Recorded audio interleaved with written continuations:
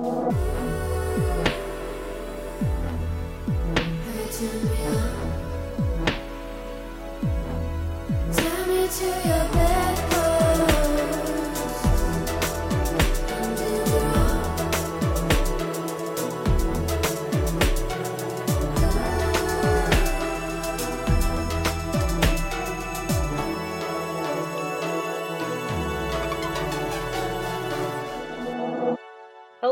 and welcome to the Bedpost Podcast. I'm your host, Erin Pym, and I am an erotic writer, as well as the producer of a super awesome live stage show about sex and sexuality called Bedpost. Here at the Bedpost Podcast, I invite past guests and performers from the stage show to indulge me in a more in-depth, sex-positive conversation. And tonight, we have writer Kelly Wilk. Hello. Hello, Kelly. Kelly's a little under the weather. Just a little bit. That's okay. I've given her some hot tea. How are you doing other than that? I'm a little bit gravelly, which may actually improve this. That's great. I also mentioned I'm on the tired side. This is actually going to be an interesting podcast in that I usually do it like in the daytime. Oh. But we're at night. Ooh. I just got shivers. It's nice. It's sexy. I'm wearing men's underwear. And I have a babysitter. Let's go. Whoa. Speaking of how I am, the crappy thing that happened to me today, I'm 80% sure I have a UTI.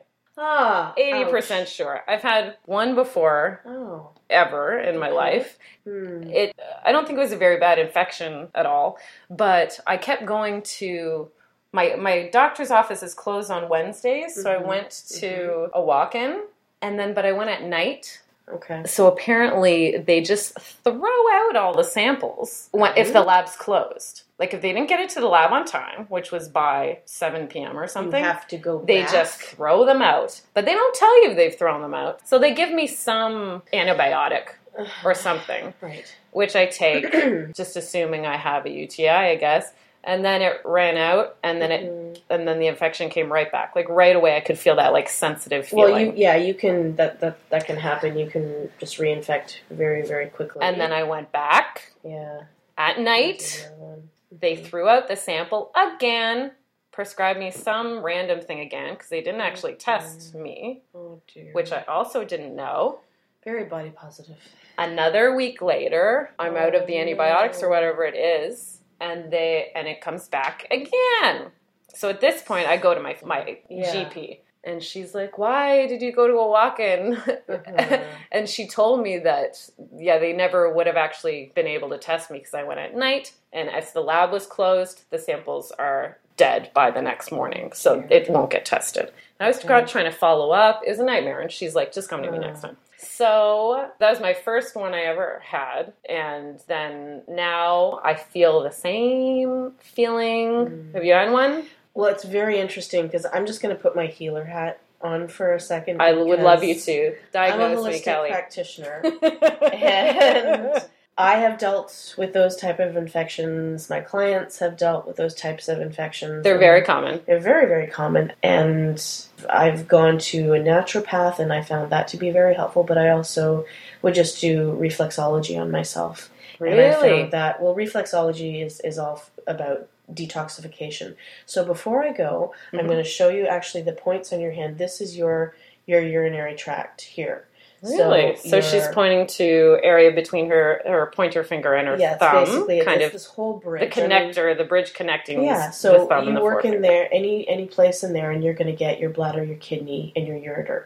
So what you want to do is you just she's massaging take your her thumb, dig your thumb into the fleshy part of basically the ball of the thumb, and you just dig in there, and you do rotation. So you do circles.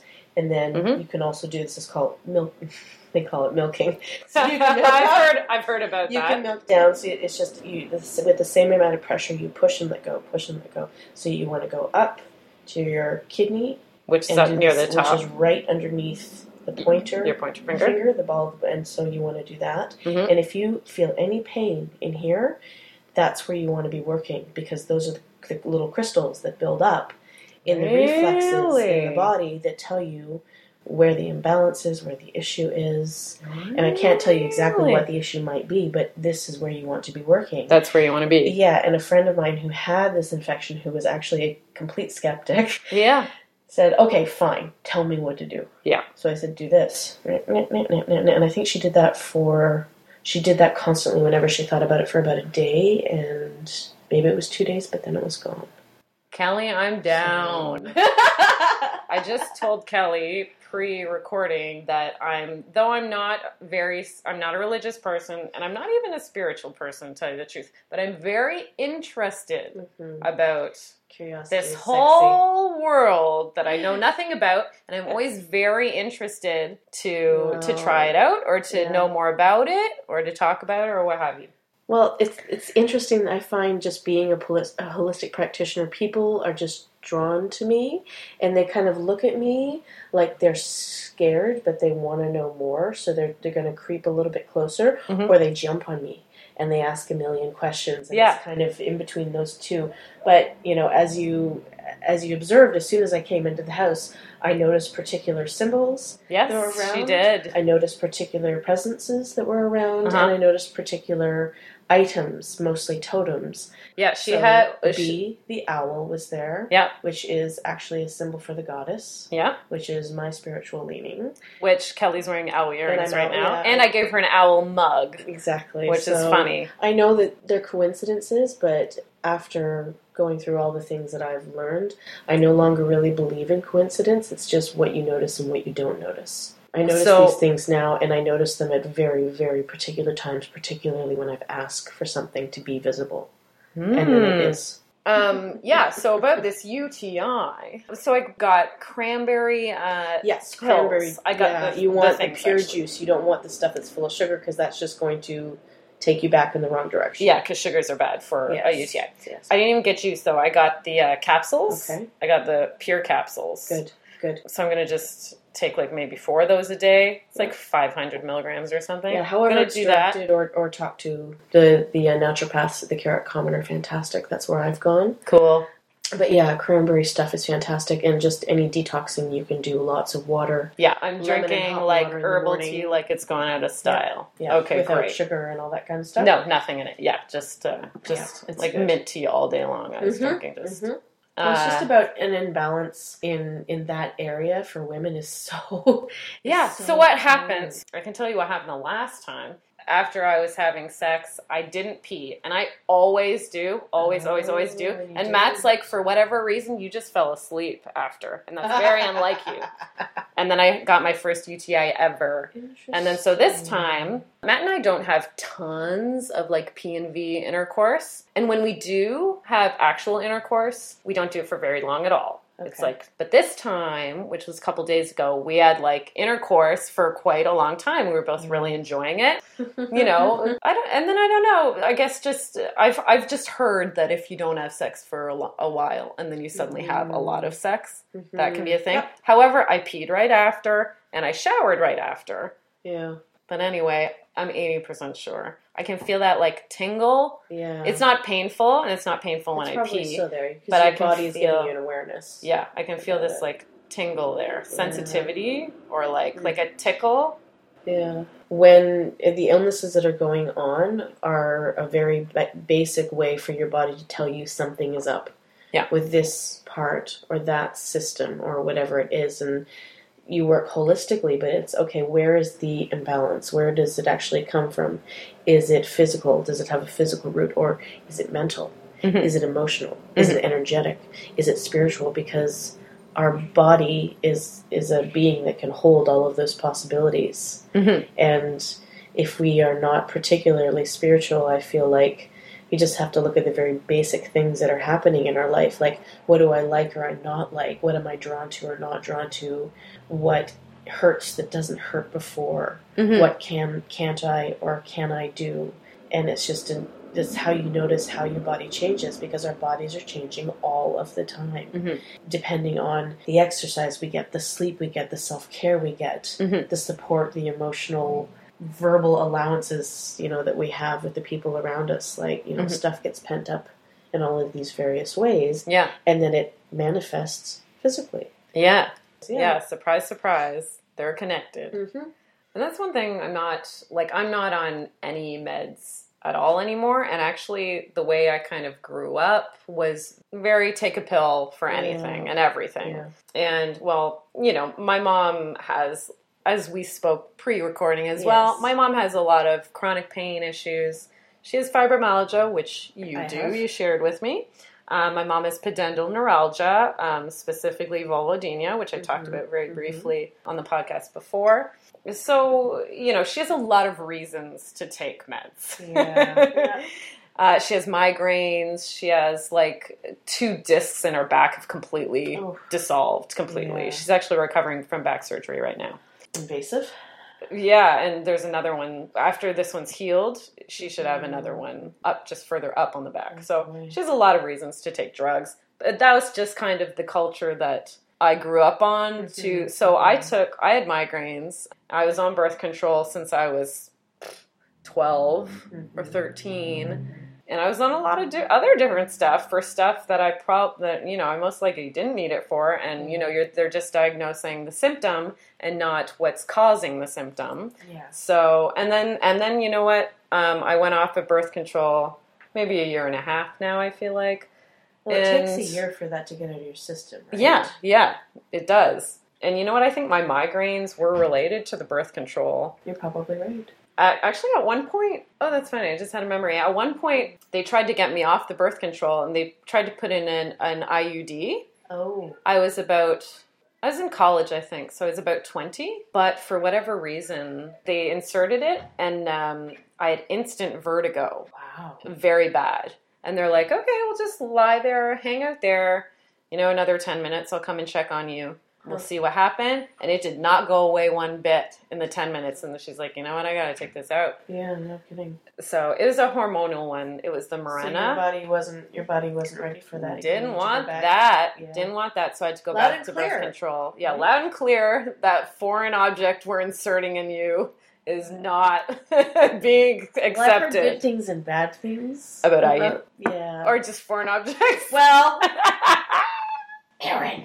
Yeah, I've heard a bit about this IUD business. That was my only experience with it. I know there's a copper one that's kind of... There's a copper one, there's a hormonal one. The copper one, from what I understand, is kind of mysterious how it works.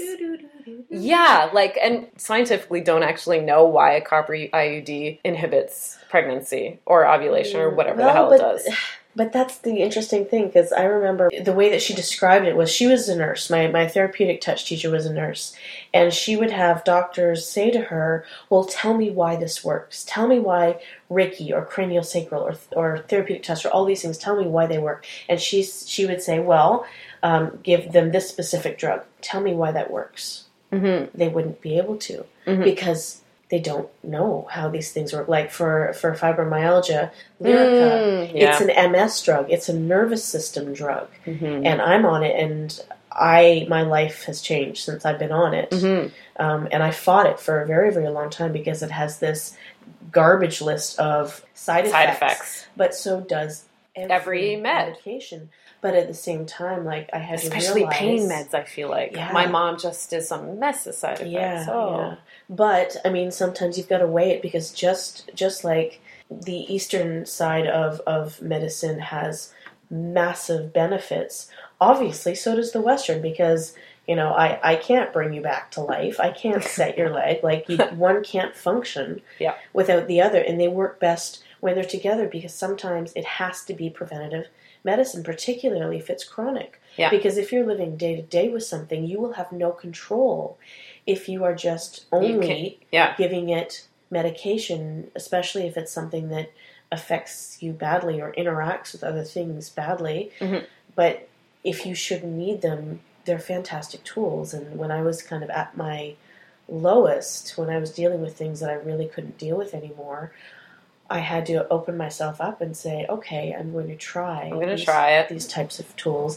So glad. Yeah. So glad that I did, that I have a good doctor, that I trust my doctor. Good. And that I also have the wherewithal to take care of myself. I do Reiki on myself. every day. I do yoga, I do Pilates. So I guess, Kelly, what I'm asking is, should I keep my doctor's appointment on Thursday, or should I just... Absolutely, because what's he going to give me, though? I've only ever heard of that being dealt with antibiotics, because that's the only thing I've ever experienced. Yeah. But working with my naturopath, she had me doing sitz baths. Oh, I've heard of that. Yeah. You know what? That's funny. This is the first time I'm going to talk about this on the podcast. I did a bit of self-diagnosing. I have like a bit of a cyst, which I diagnosed to be a Bartholin cyst. Okay. Which is just, from what I've read on Wiki Doctor. Well, that's doctor, what it's called. What do you say? I'm not a doctor, let me be clear. But what I read about it was just one of the, I don't even know the medical term for it, one of the tubes, I'm going to say tube, that secretes vaginal fluid. Okay. And it's like in your labia, it gets clogged. Okay. And a cyst forms there, like on your labia.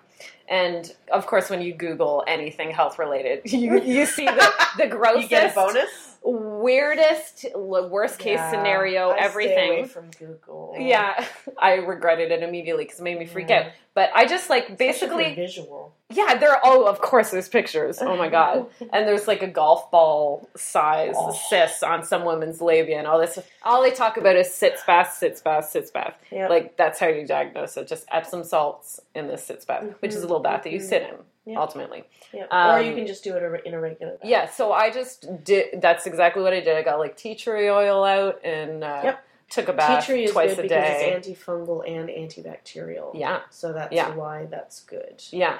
Yeah, and meanwhile, it wasn't big, but I could feel a difference between my left labia and my right one. Yeah. One was like a little... Well, you're a little bigger. Yeah, you're your best meter for something has changed in my body. Yeah. And a lot of the time because... I could feel it almost had like... I felt like I had a little bit of fluid or something. It was just a little swollen, my one side.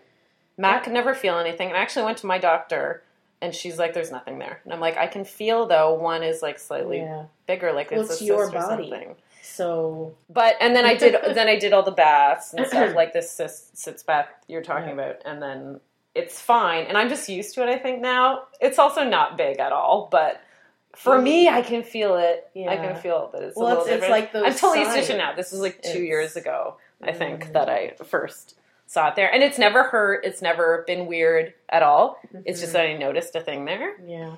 So that's there. I have a vaginal cyst on one of my labia. Well, everybody. I love holistic medicine because you look at your body as a whole, and all of those things are going on in your body, so they are relevant. Yeah. So when you work holistically, it's like, okay, well, it may not be an issue per se, but what is the significance of it? Why is it there? And you work as a whole, as opposed to there's this issue going. Yeah, micro-focusing on the symptom. So it just pulls it back. Yeah, think about in your life, what's going on for you. In the universe of your body, this is different than it was the day before, and that is not insignificant. Yeah, like, and what I found just by looking around again on the interwebs, that it was like something's rubbing there, and of course one of the things was like a lot of sex. Yeah. And I was like, well... Dang. Well, shit. Like, and it was like bike riding, like horse riding, stuff rubbing there. Like a bad tampon commercial. Yeah, I know, right? So who knows if any of that's true. But anyways, nothing has progressed on this vaginal cyst. It's just there now. It's just there now. I love how this is going completely medical and completely... And it's all shit about me too. Okay, we're gonna take a quick break, and then we're gonna switch gears to actually talk about sex. I swear we will. On the break, Kelly is gonna read one of her poems, and then we're gonna get started talking about Kelly's erotic writing and her whole life story here when we come back.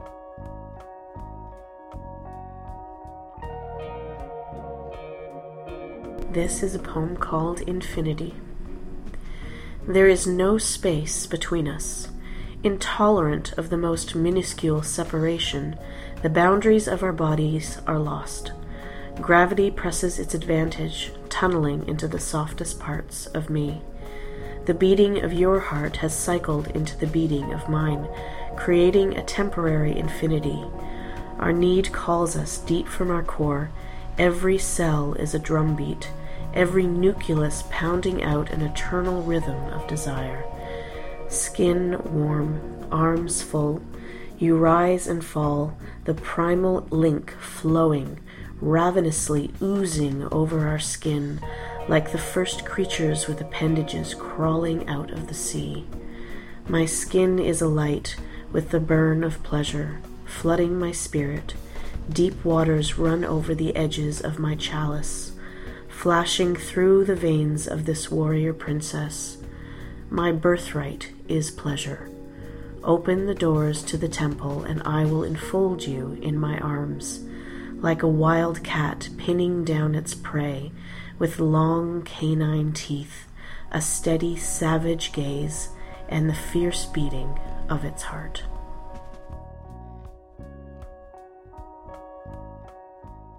So Kelly, speaking of erotic poetry, I read an amazing article. It is in Pink Play Mags, which is an awesome queer magazine. Quarterly magazine, yep. Seasonal magazine. And your article is talking about kind of a long developing relationship with your own sexuality. Yeah. And also a long-standing flirtation with erotica writing. Yeah. And you mention, well, I won't, spoiler alert, it talks about Kelly reading at bedpost and how that was a part of this journey. Yes, it certainly was. For you. I love this article. I want to talk all about it. So let's go right to the beginning.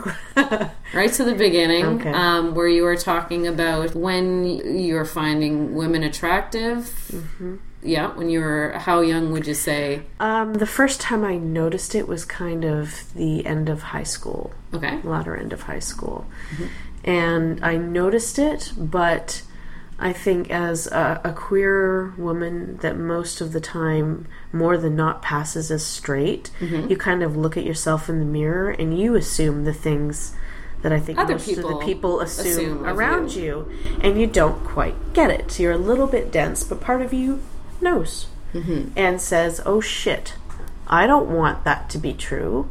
I'm just going to stuff that under a rock for a little bit because I can't deal with that right now. Yeah, you know. And whether or not you present as queer or whatever, a lot of people do that just like anybody does that with anything that they don't quite want to face yet. Right. So what kind of a family dynamic, or even did you know anyone who was gay, any women particularly who were gay that you that you could have seen yourself in or role modeled yourself after? Not really. Not that I remember. To even, I guess, know what that was. TV. Do you see it anywhere? Was more media. It was more media, but it was so on the fringes for me that when I came out, or when I thought of potentially coming out, it felt like I was the only gay person in the universe. Yeah.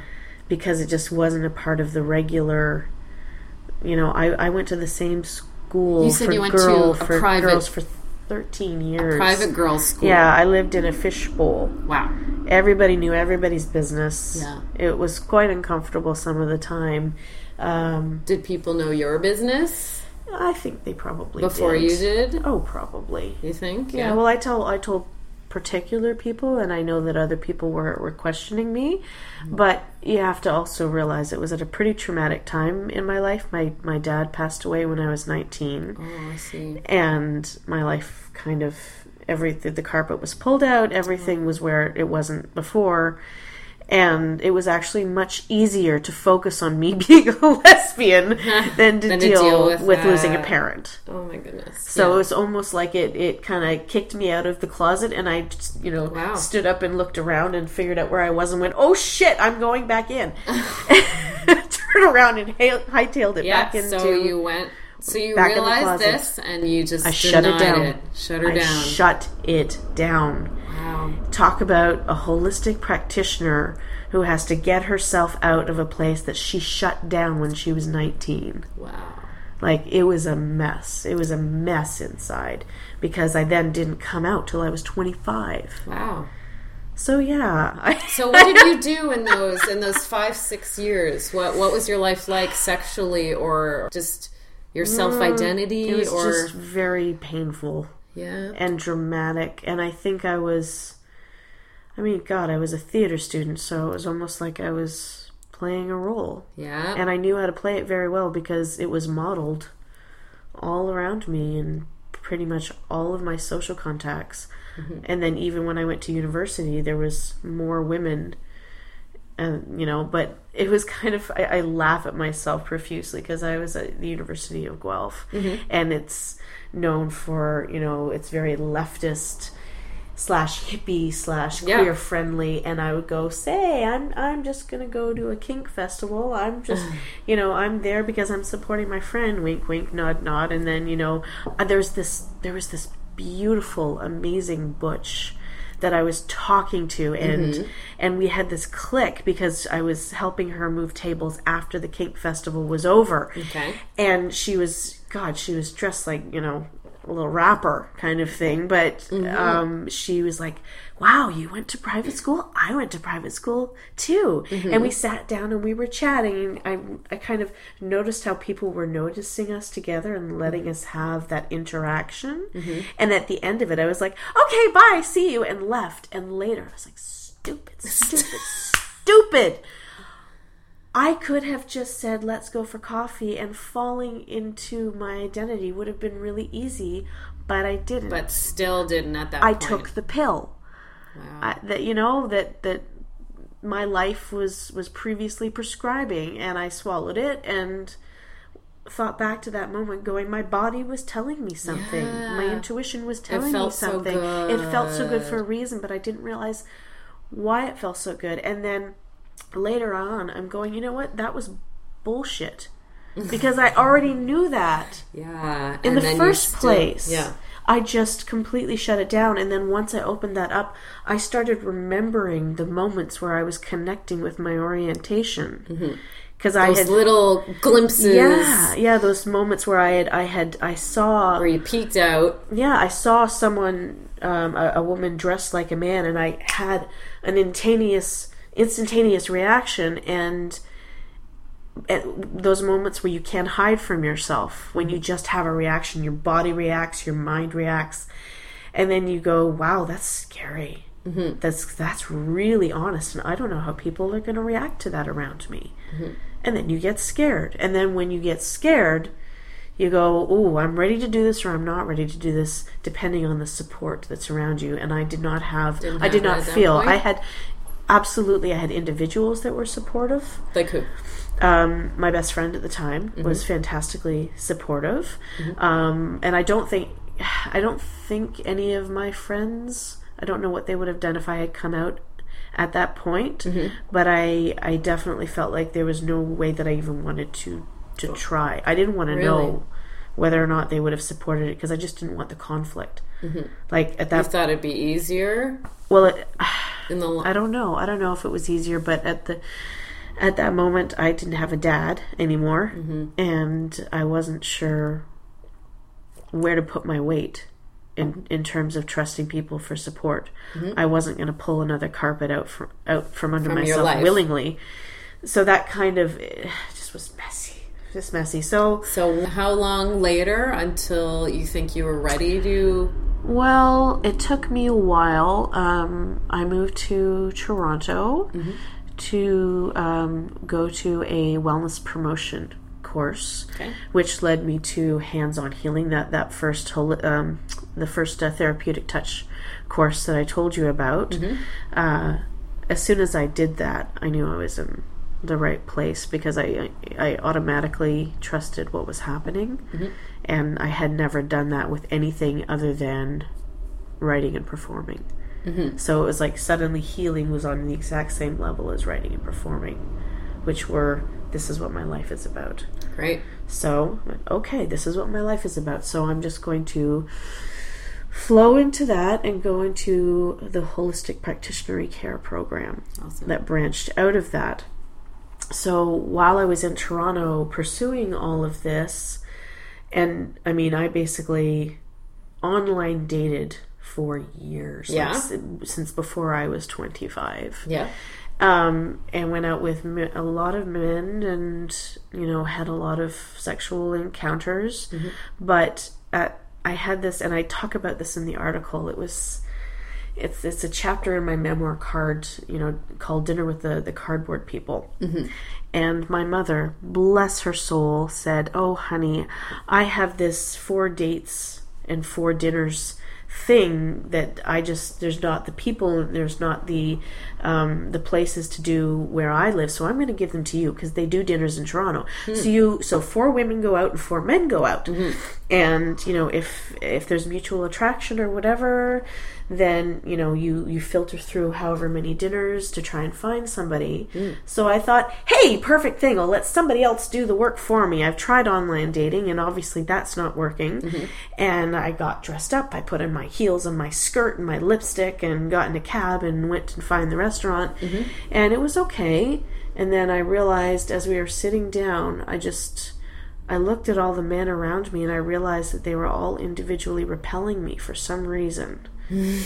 And all I wanted to do, there was this gorgeous brunette. Mm-hmm. There was this gorgeous brunette sitting right across from me. She was wearing indigo blue and this gorgeous silver necklace, and her hair was just falling in soft waves around her. And I was like, "So, how are you?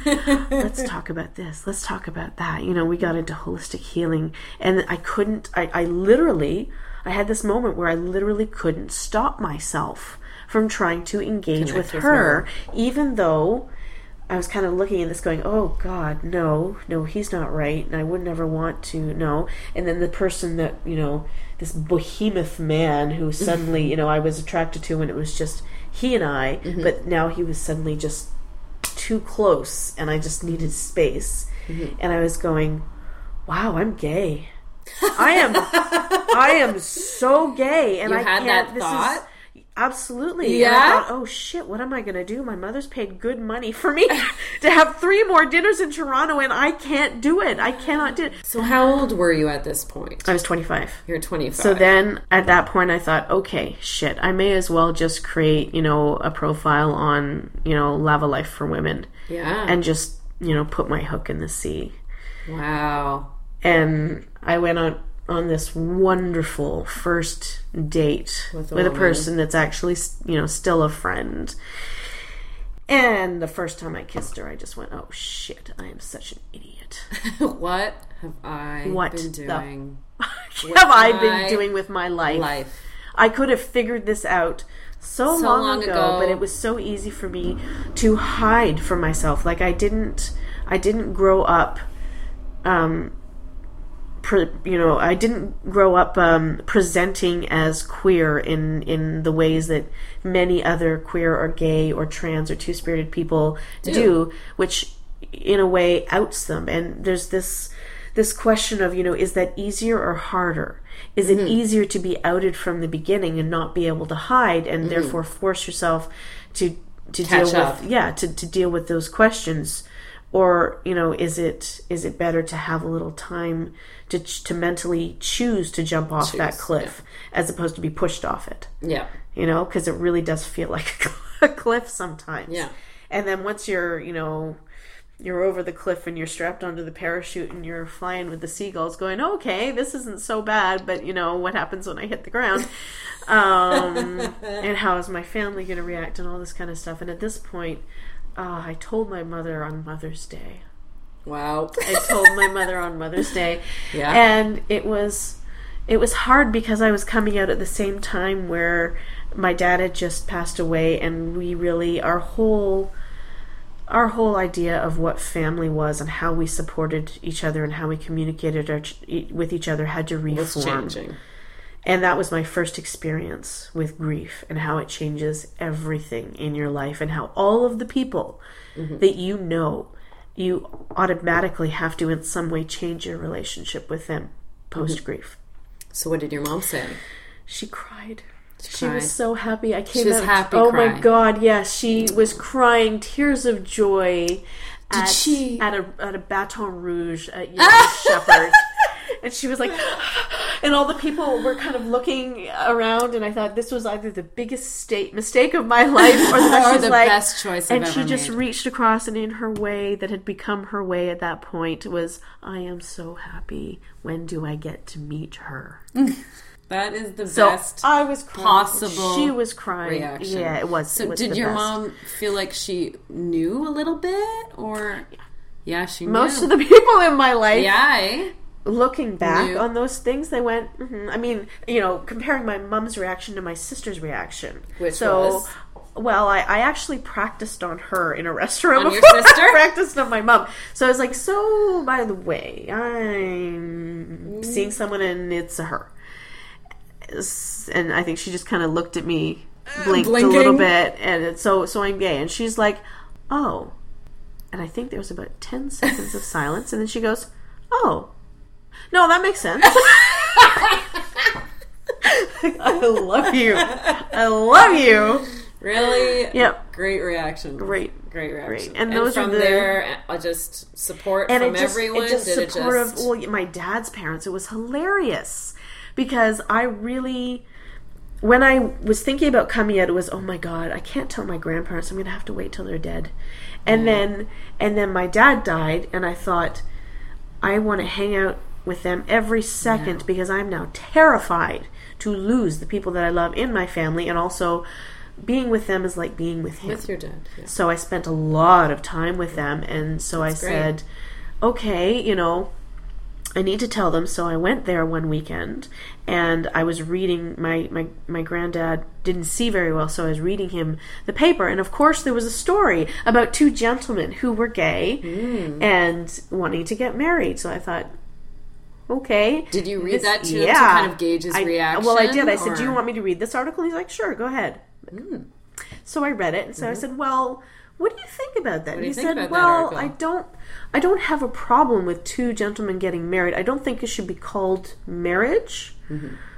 But no, I'm okay with that. So, so did you do it right there? Oh shit, I'm on. No, I waited. Right I waited because it was just my granddad, and I wanted to wait till both my grandparents were there. And I said, well, I am seeing someone. She's a woman, and I've realized that I actually am gay. So my granddad looked at me and said, well, whatever floats your boat. I love the modern liberal acceptance paired with this old timey speak. Yes. And you know what? The person that I was most impressed with, though, was my grandmother, because when I got married to my late wife, she understood us because there was this femme-butch dynamic. And, throw away the fact that we were lesbians. We were the most heterosexual couple ever because we just, that dynamic just worked for us. That's funny. I just read an article about how there is no quote-unquote gay lifestyle. Like how that is just, there is no gay lifestyle. No. How it's just a lifestyle. It's life. It's one lifestyle and everybody has it.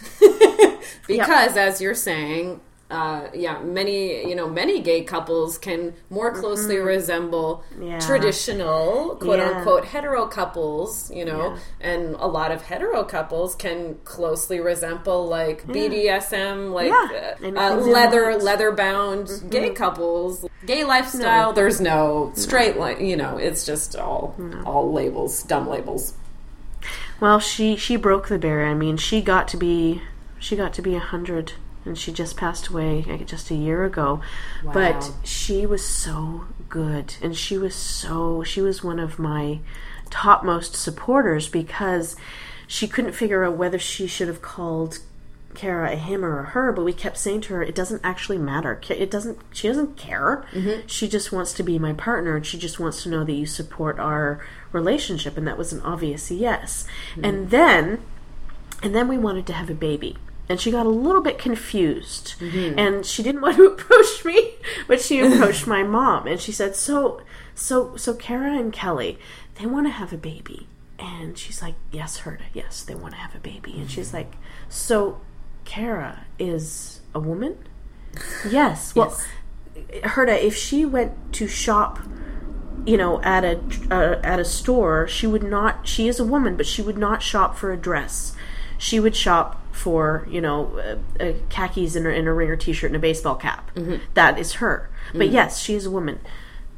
So they want to have a baby, but Kara, she has no thingy.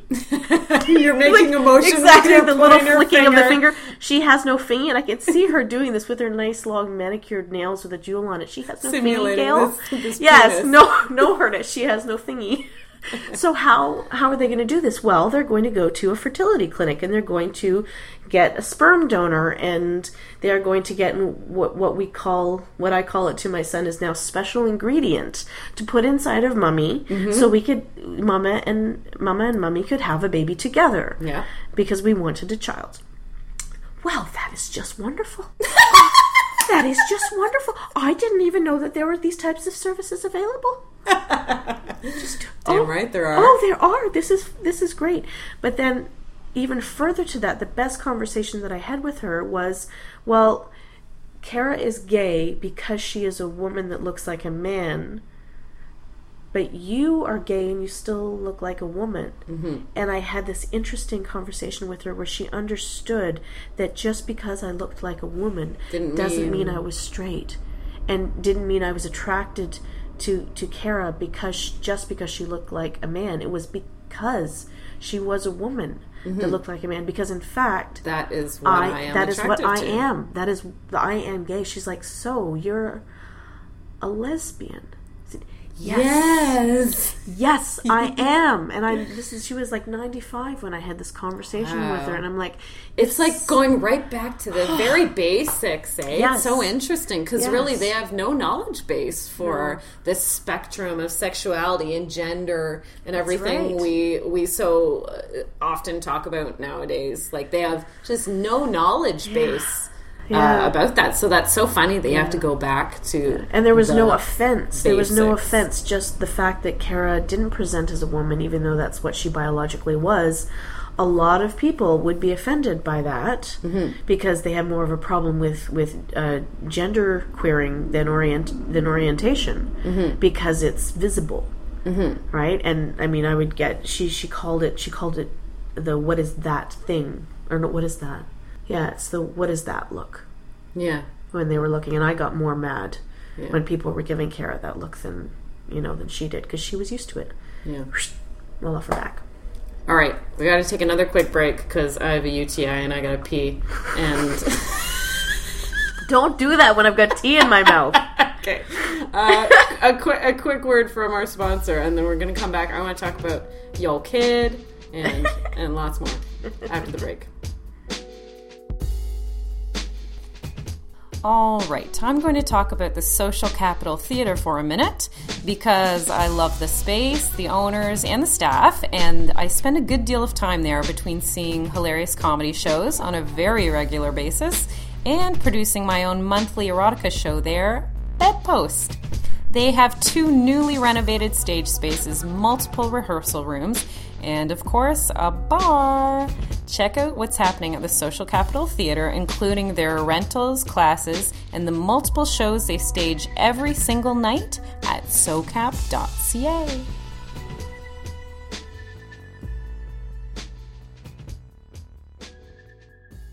Okay, Kelly, welcome back. I want to talk about your family.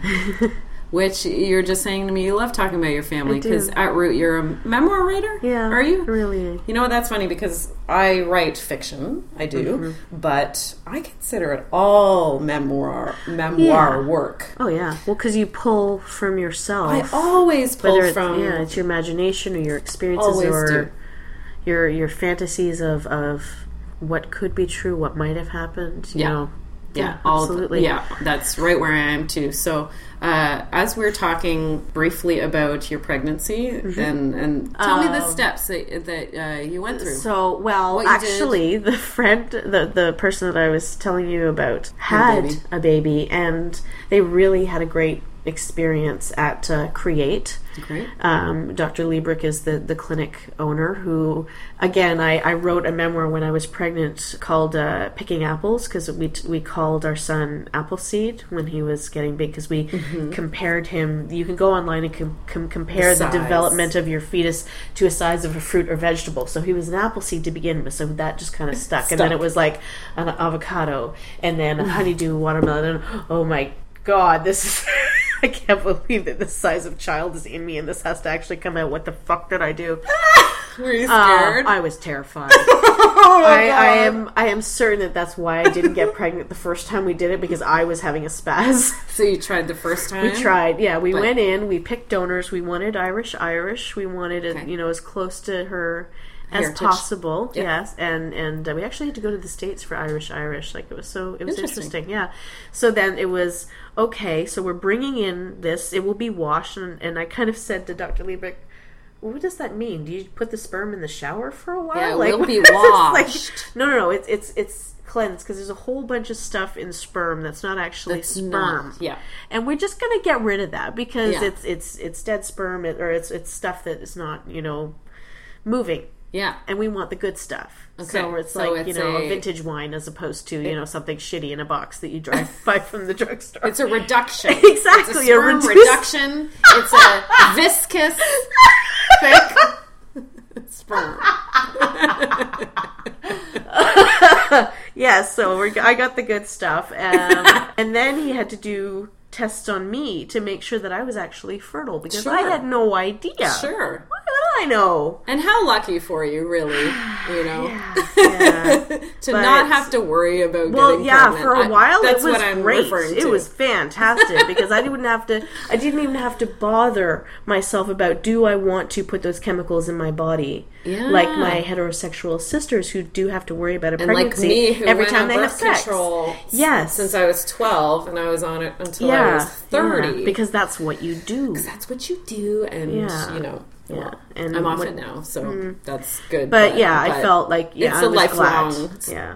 I was glad I didn't have to do that. But now I didn't actually know, so they did one particularly painful test where they had to basically put ink through your fallopian tubes to make sure that they were open, and we discovered that I had a heart-shaped uterus. Oh. Yeah, you don't want that. You don't want as it? trite and adorable as that sounds, it means that there's not actually enough room in there for the fetus because of its inane shape. So he said, well, it's not that bad. It's slight, Kelly. So I just kind of said, oh my God, everything about me is sappy. Of course my uterus is heart-shaped. This is ridiculous. So, okay, but he said, it's not too bad. So then you clock, your cycle. You have to go in, you do cycle monitoring. So by saying it'll be okay, it'll be a bit of a stretch? It'll be, it's slight enough that we don't think it's going to have an impact. Oh, I see. Okay. So he was saying, yes, it is heart-shaped, but not so much so that it could pose a threat, a danger to the fetus. This really interests me just about finding out whether you're fertile or not, because actually Matt and I are interested in doing some testing for the two of us, but not because we want to have a child, because we don't want to have a child. So I was just thinking how easy or difficult would it be for me to find out whether I am fertile or not, because I don't know. I've never had a pregnancy or an abortion or anything. I don't actually know, because it was just more, we want to see if all your parts are working. Yeah. So it's more like it's easy for a guy to go and see if he's sperm count. Yeah, they can do sperm count, but for a woman, I feel like you can't do an egg count. Yeah, like how basically it's trying to see what barriers you would have to fertility. Which is your uterus functioning properly? Do you have a proper period? Are you regular? Are your fallopian tubes, do you have cysts? Are there scar tissue, like endometriosis, whatever it is that you might have that would inhibit, you making a good, incubator. So that was all good. And he said there's absolutely no reason why you shouldn't conceive. So let's give this a shot. And, in my picking apples, I kind of described Dr. Liebrick more as like a candy shop owner or a Santa Claus than like a doctor, because he bounced along with this coffee. He's like, okay, today's the day. Let's get in there. We've got the washed sperm. Let's put the catheter in. Hey, Carrie, you want to do this? Come down here. So what exactly happened? So the catheter went in. Yeah. And I was sitting there, lying there, looking at the ceiling, which was all I ever seemed to do in this entire process. And the catheter went in, and it was actually, I think Dr. Lieberg was even out, and it was a very, very experienced, longtime head of nurse that came in and did this. She was kind of, the Mrs. Claus to his Santa, and said, okay, Kara, do you want to do this? Like, this is your baby. Do you want to do this? She's like, really? Can I do this? So what's she doing exactly? So there's like this big plunger thing that, looked scary. Like a turkey baster? Yeah, that's pretty what I'm much. picturing. That's pretty what much. I'm picturing. Okay. Yeah, but I mean, it's thinner than that, and FYI, we got 2 turkey basters for our bridal shower. And one of them was stainless steel. And my aunt had no idea why everybody was laughing. Oh, that's funny. Oh, God bless you, Aunt Susan. So yes, Kara just put this stuff in, and it was a little bit uncomfortable. Mm-hmm. And then it was in, and then I realized it was in there, and I couldn't get it out, and I freaked. What do you mean? I absolutely freaked. I thought, oh shit. Am I ready for this? Like, this could act... I gotcha. I see what you mean. I see what you mean. Theory and reality. Oh, I see what you mean. This is happening if right now. If this goes in, this has to come out. Yeah. And I was really, really nervous about labor because I have chronic pain. Yeah. I have pain all the time. And some people who have arthritis or MS or fibromyalgia like I do, find that the hormones do a nice little gift to you, and you get better with pregnancy. And then you have this flip side of the coin where some people get worse. Way worse. Which, and then, as far as I know, my mom got way worse. Yeah. As far as I know. Well, I mean, I don't know. I don't know. It's hard to tell. Yeah, it's hard to tell, but that's the risk you take. And then I decided maybe this is what we wanted. So I thought, okay, I can do pregnancy as a chronically ill person. I can do parenting as a chronically ill person. I can express to my child that there are some days where mommy is not going to be able to get out of bed. There are days that have to be quiet story movie time days, and of course I give birth to an Irish redheaded Aries that clobbers me on a regular basis. I think the universe says gotcha. We reeled you right into that one. So the first one did not take. The first one did not take. But then you went back, did the same scenario. We did the same scenario. And what was different for you this time that you? Well, I mean, you and your holistic. Well, I was just gonna say I have the intuition that I can go a little spiritual here. This was the beginning of my work with totems. Okay. I did my Reiki master over the time that I was pregnant. It was actually a very spiritually positive time for me about really accepting my body and where it was, and realizing that my midwife and my doula, when I said, I don't know if I'm ready for this, they would look at me and go, do you remember who you are? We don't know anybody that's this aware of their body and this prepared without doing anything. So I went from, okay, I'm not afraid, to, okay, I'm going to have a home birth. Wow. And that switch for me was like, shit, I got this. Ooh, so tell me about the home birth. I can control, if I can be home, if I am not immobilized, if I can move, I can control my pain level, because that's what I've been doing since I was 12. See, I've heard so much about home birth. I read this book actually called Vagina by, the last name is Wolf. I forget her first name. Patricia, maybe someone Wolf.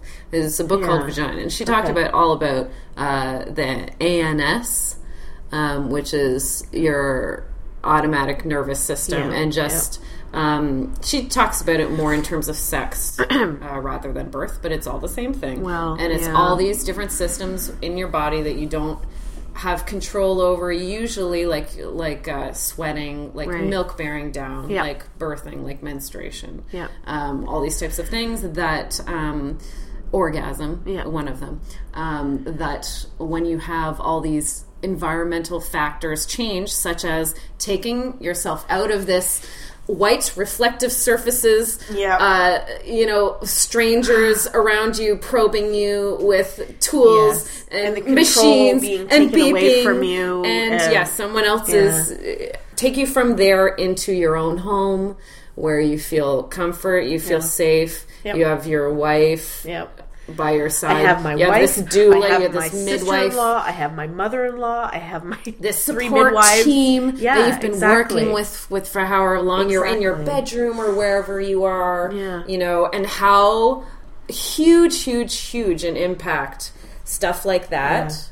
Again, with you, mental, mind, body has an impact on what's happening physically, which is the birth. And if I freak myself out, my pain is going to get worse. My fear is going to get worse.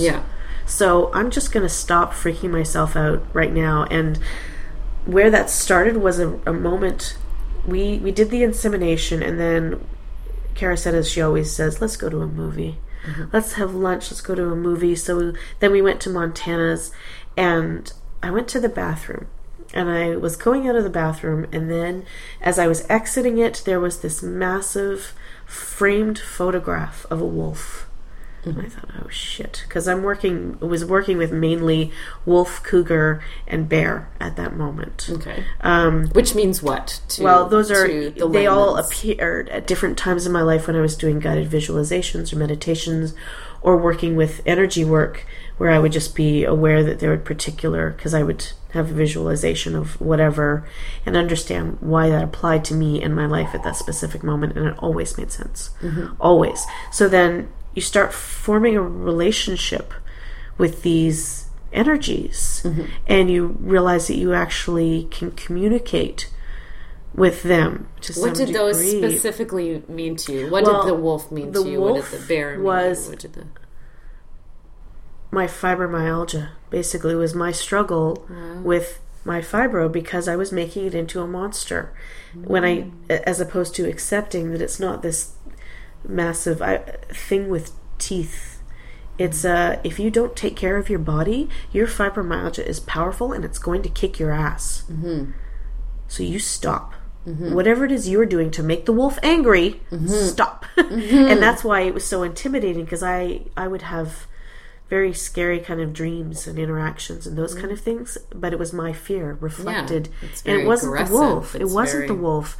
It was me learning to face and come to terms with the pain that I deal with every day. So I had made a friend with him finally. Okay, so you come out of the washroom. So I come out of the washroom, and there's this massive photo, and I said, okay, this massive photo is directly behind the washroom door, and if I stand here to get a message, I was a little bit pissed off. If I stand there and get a message, somebody's going to walk through that door and cream me. Bash! So if you have something to say to me, you say it now. He didn't hold the fact that I was being really pissy against him. He just said, Kelly, you're a pack animal. I thought, shit. Meaning what? You're here to have a pack. You don't have a pack yet. You have a mate. You don't have a pack. This is your path. Would you just stop freaking yourself? Stop resisting. You are a pack animal. You can't. This is just as the wolf can't get away from being a pack animal, neither can I. I am going to have a pack around me. I need a pack around me. So go and eat your burrito and relax and try this again in, next month. Worked. And it worked. Yep. Damn. Okay. We're like so over time. And we so haven't even talked about sex. I'm so a memoir writer. Fine about that. Yeah. I'm so great with it. Okay. Tell us all the places our audience members today can find you. Find all your stuff, because you do so much. And I'm thinking I'm a little bit of perfectionist going, I should be doing more. Oh gosh. No, seriously. What's great about interviewing you is like I could just go online and read so much. And I'm like, I'm loaded and ready to ask Kelly about everything. Yeah, there's a full year worth of griefy angst with Captain Grief. Great. And then if you go to the Pink Play magazine webpage, which is pinkplaymags.com, you can download all of our past issues. And I've written in an article in most of them starting in 2013. Amazing. But there's a link to the Ginger Menace on that front page, so you can get that blog. But my own personal blog was one I started after Captain Grief wrapped up, called Brave Creative Me. And that's just www.bravecreativeme.com. And that's where I wanted to talk about healing, but I also wanted to talk about cooking and art and holism and spirituality and anything I needed a space to do, including going to my first erotica reading. And realizing that I needed to really come to terms with some things about my sexuality that I was still circling, because writing a brutally honest memoir, I could do that. But when it comes to writing a brutally honest memoir about my sexuality and my orientation, and not just about them, but a poem that is in itself sensual and sexy and all those kind of things, it's so vulnerable. Like, it's a really, really hard space. And once I know that I'm scared to do something, I kind of want to jump in. So I jumped in with those poems, and I wasn't sure that they were going to be good enough. And they were so good. Kelly, I'm so happy to have had you here tonight. Once again, this is Kelly Wilk I've been speaking to. I am Erin Pym. To find out more about the Bedpost Stage Show, please go to facebook.com/bedposterotica. And lastly, the Bedpost Podcast features original music by Steph Copeland, who can be reached at her website, stephcopelandmusic.com.